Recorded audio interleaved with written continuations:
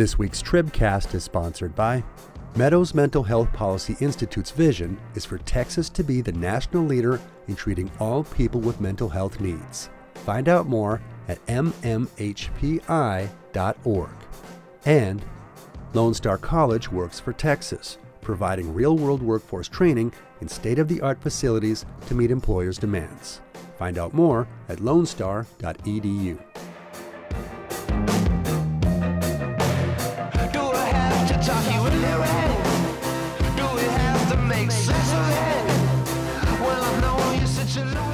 Hello and welcome to the Texas Tribune Tribcast for March 3rd, 2023. My name is Matthew Watkins, managing editor of news and politics for the Tribune. And this week I'm joined by our urban affairs reporter, Josh Fector. Hey, Josh. Hey, how's it going? Good. And our politics reporter, Patrick Svitek. Hey, Patrick. Hey, thanks for having me. Yeah, thanks for joining us. All right, so this week we're going to talk about property taxes.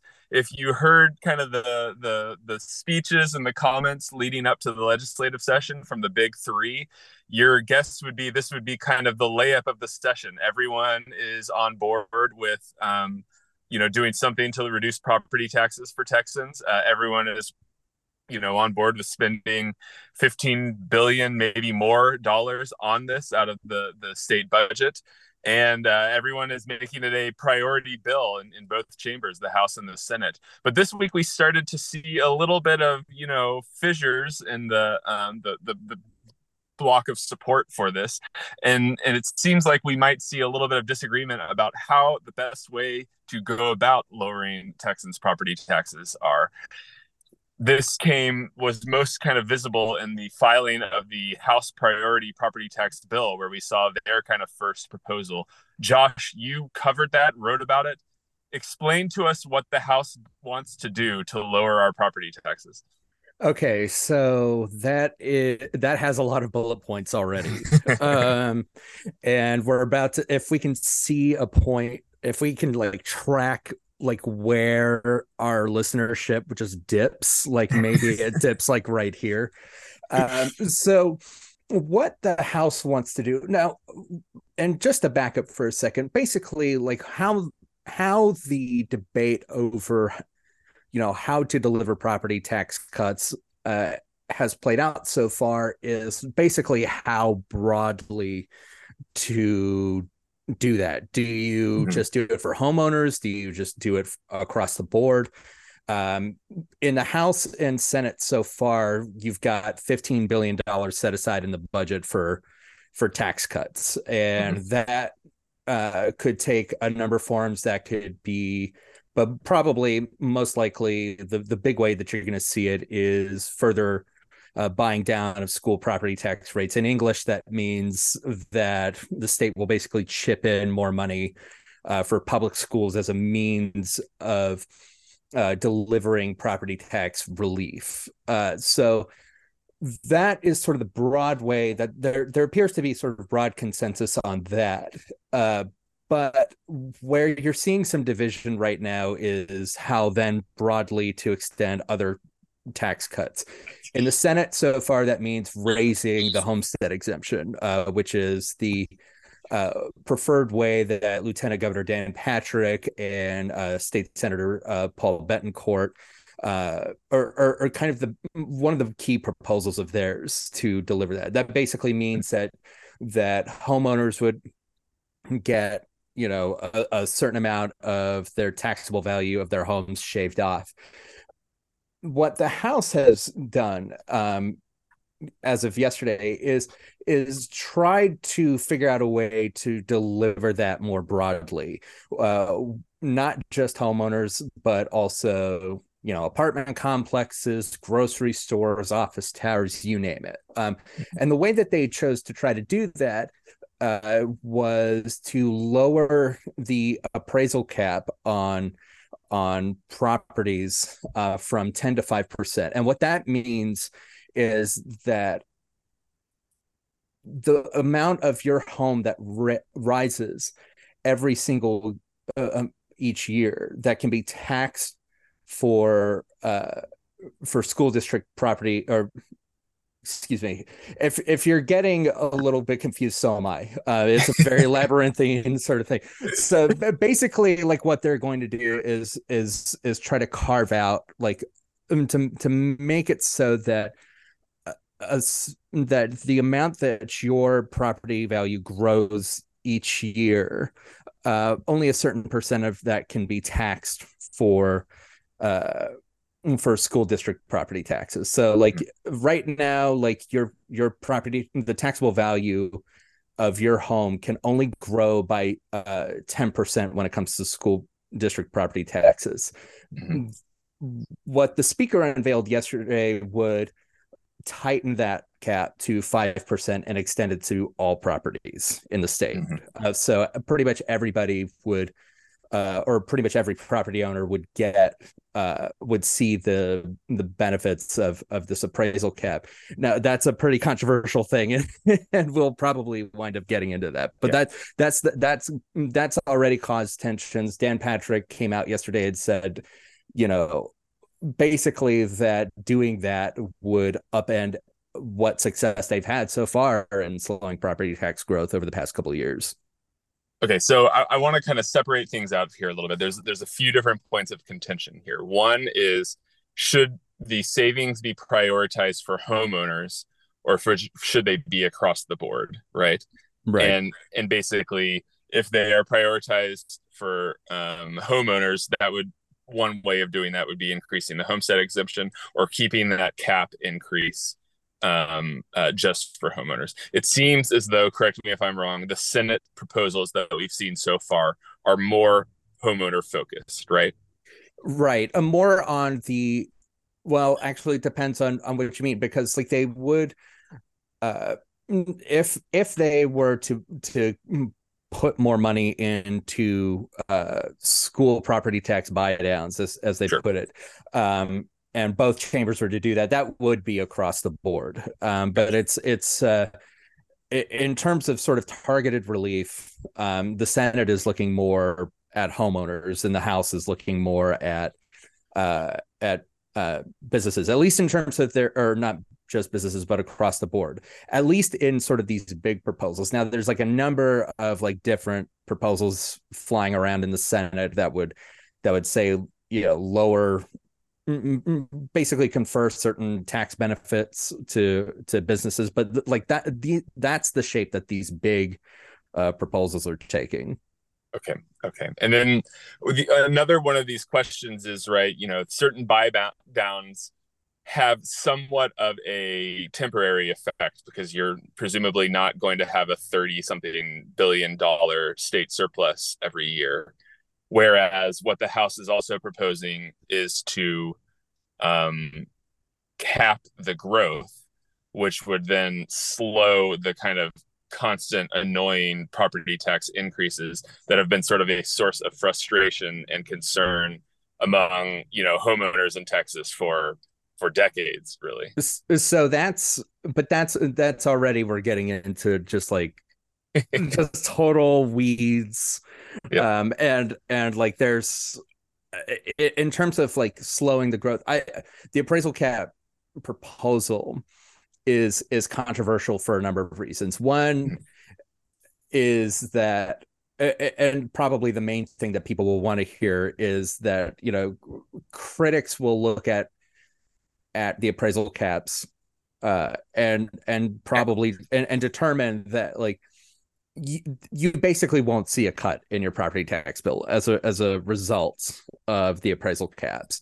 What folks told me yesterday that I was chatting with was like, look, like you can lower the cap on the taxable value of your home, but city governments, county governments, school districts, they can just raise your rate to then offset the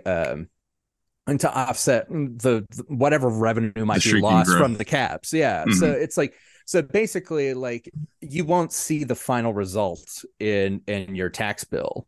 But I also hear mixed things about that, because you also hear that essentially, like, this will create like broad inequities in who gets taxed. So if you stay in your home for, say, 20 years, your tax benefit that you would get under this would be better than, say, the homeowner that just moved in next door. And so there's a little bit of mixed messaging on that.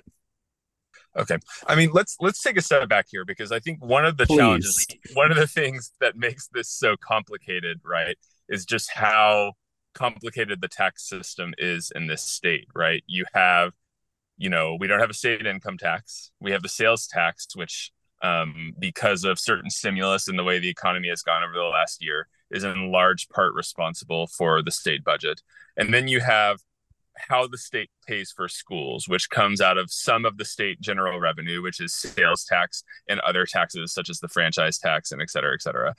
But then you also have local property taxes. And the big concern, the big thing that people are frustrated about the most when they complain about taxes in Texas are those property taxes, the biggest chunk of which are school taxes. But then you also have city taxes, county taxes, community colleges, et cetera, things like that. So one of the challenges here is the school property taxes, all the property taxes are set by local entities, not the state. But the state's leaders have been feeling all these concerns for all this time, all these complaints about my property tax bill is so high, and there's a compulsion to step in. There's also a big feeling that we don't, we're proud of the fact that we don't have a income tax. And there are just very challenging ways of then how can you buy down that tax?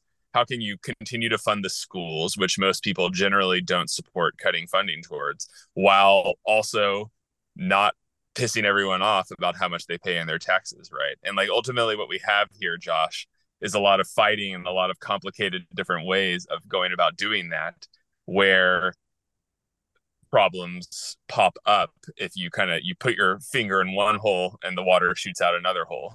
Right. And complicated is the right word for it. And if you made it through that opening segment and my long explanations, dear listener, I think Matthew owes you a prize.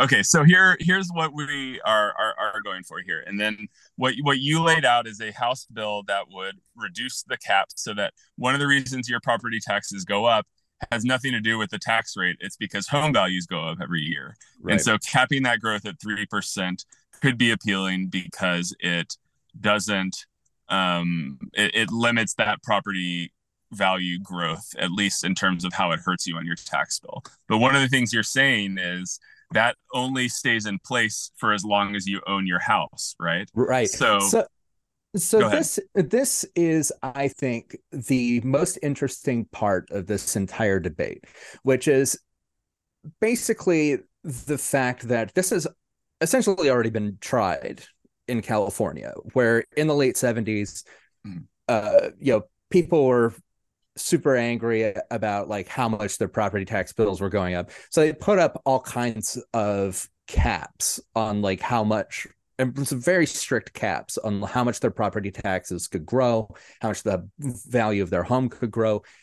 And that basically resulted in like the tsunami that is like washing up on the state's shores now, in California's shores, which is basically that their housing market was just immediately stagnated as a result of these appraisal caps. Because if I have this benefit, right, I'm not going to want to move and then have to pay much higher property taxes than I had in my old home. It encourages you to stay put.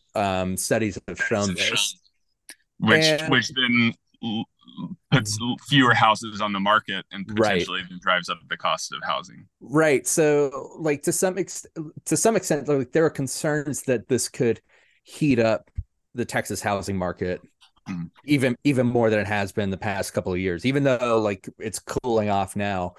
But if the state can't sort of keep up with housing construction with all the people that are moving here, and then put up these caps. There's a fear that like that would just lead to more of what we saw the last couple of years.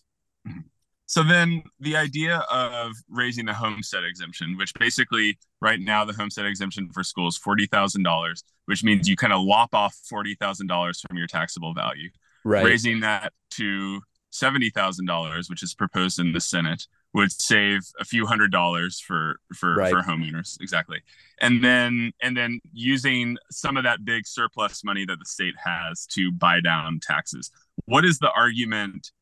Why do we see that not being the proposal in the House? What is the argument against that?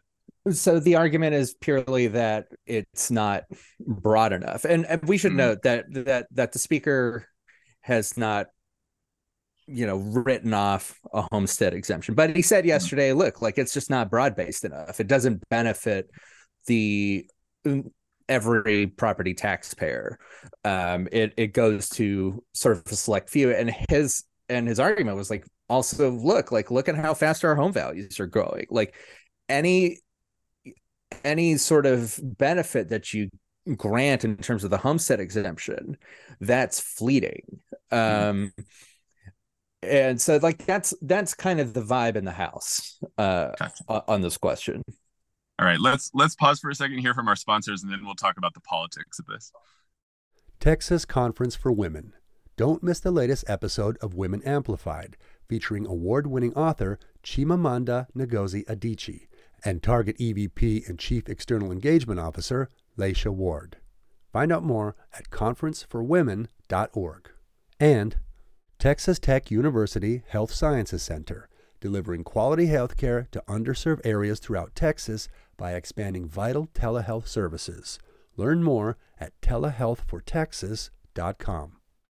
Okay, so Patrick, you were at the Texas Public Policy Foundation's policy orientation, or you were watching it yesterday, where this came up. Both the House Speaker, Dade Phelan, and the Lieutenant Governor, Dan Patrick, were talking about this.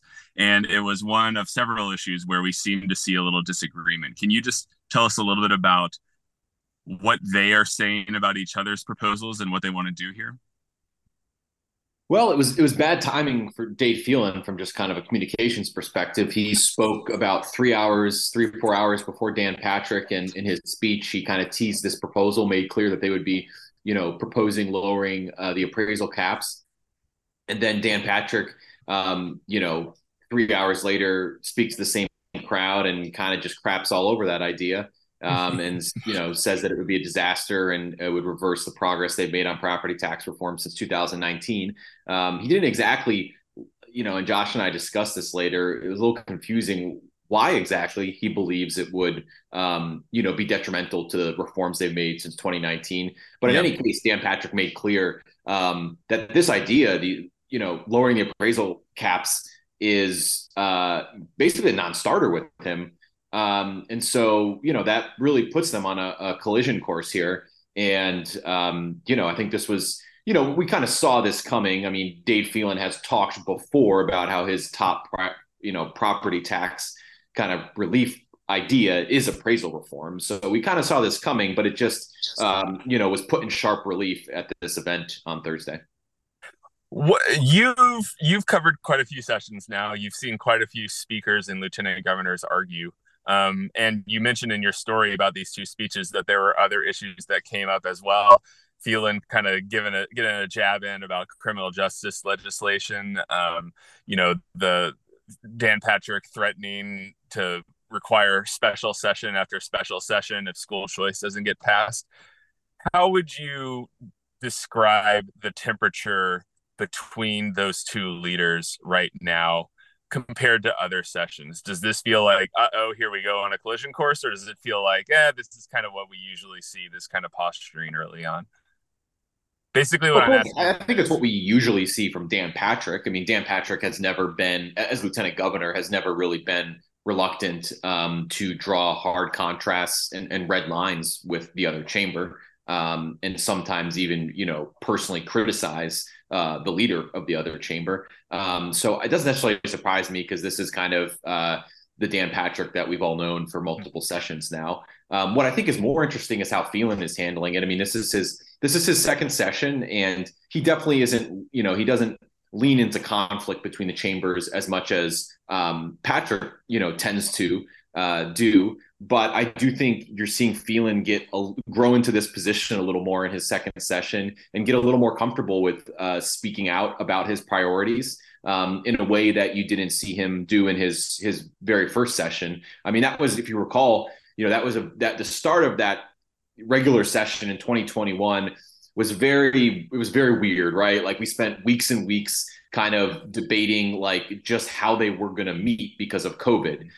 Dan Patrick kept a very unusually low profile for the first month and a half. And then of course we had the power grid disaster, and that totally, kind of reshuffled the agenda. And so, I think in this second session, you're seeing Phelan, grow into this position a little more. And, after hearing him speak this week, it sounds like he's getting a little more confident in kind of asserting his chamber's priorities.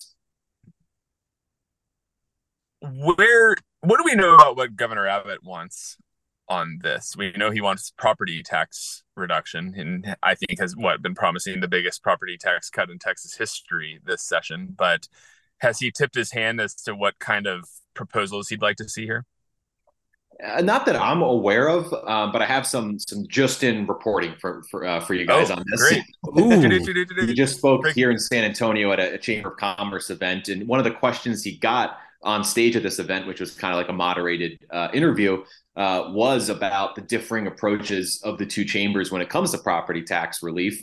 And, in his answer, he largely, focused on the fact that, they're all united in wanting $15 billion plus in relief, trying to focus on what unifies them. But he then did give a shout out to appraisal reform, which is what Phelan is prioritizing. And Abbott said that this is an issue that I heard about, quote, countless times on the campaign trail. He did not mention the homestead exemption in his answer. I don't know how much you want to read into that, but I did chase him down as he was leaving, and I asked him, I didn't hear you mention the homestead exemption. Do you have a preferred method between this and the lower appraisal caps? He acknowledged me. He cracked a joke, but he didn't answer, and then he left. And so I think, this could end up being one of those classic mid to late session issues where people are looking to Abbott for some guidance to try to iron out a compromise. Josh, one thing I'm wondering about is, one of the things that Abbott said recently at an event, I believe, Patrick, you watched this event, so correct me if I'm kind of misquoting him here, was that he would like to see Texas eventually get rid of the school property tax, at least in maintenance and operation. I know that's a idea that the Texas Public Policy Foundation has been behind and working toward in some of its legislative priorities as well. I'm curious, like, what you see as the likelihood of, there's two different things that the legislature could do this year. They could give people a big tax cut, or they could completely kind of reshape or do things that would have kind of like long-term reworkings of the way schools are funded in this state, and therefore how this, Texans are taxed. How much movement do you see toward the latter so far in terms of kind of wholesale changes in the tax system? I don't really see a whole lot in that way. Like, a lot of the discussion so far has been just based purely on sort of dollar amounts, where it's like, look, like, we can take 15 billion and we've got 5.3 of that billion that we basically need to just stick into existing tax cuts.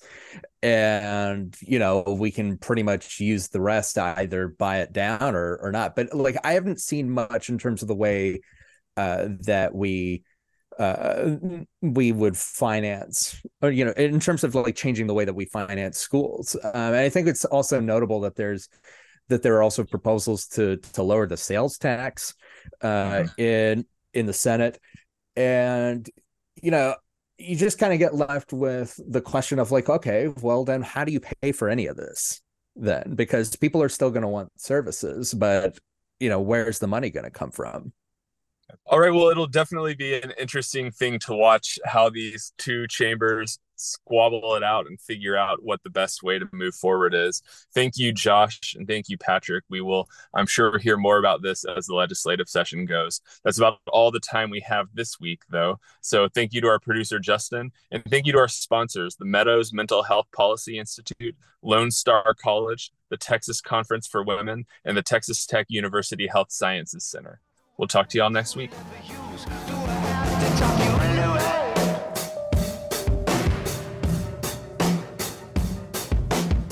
Hey, Tripcast listeners, just a heads up that next week, former White House press secretary and now MSNBC host Jen Psaki will join us while she's here in town for the South by Southwest. While she's at South by Southwest, she'll be on stage with Chelsea Handler. But before that, she'll be talking politics with us.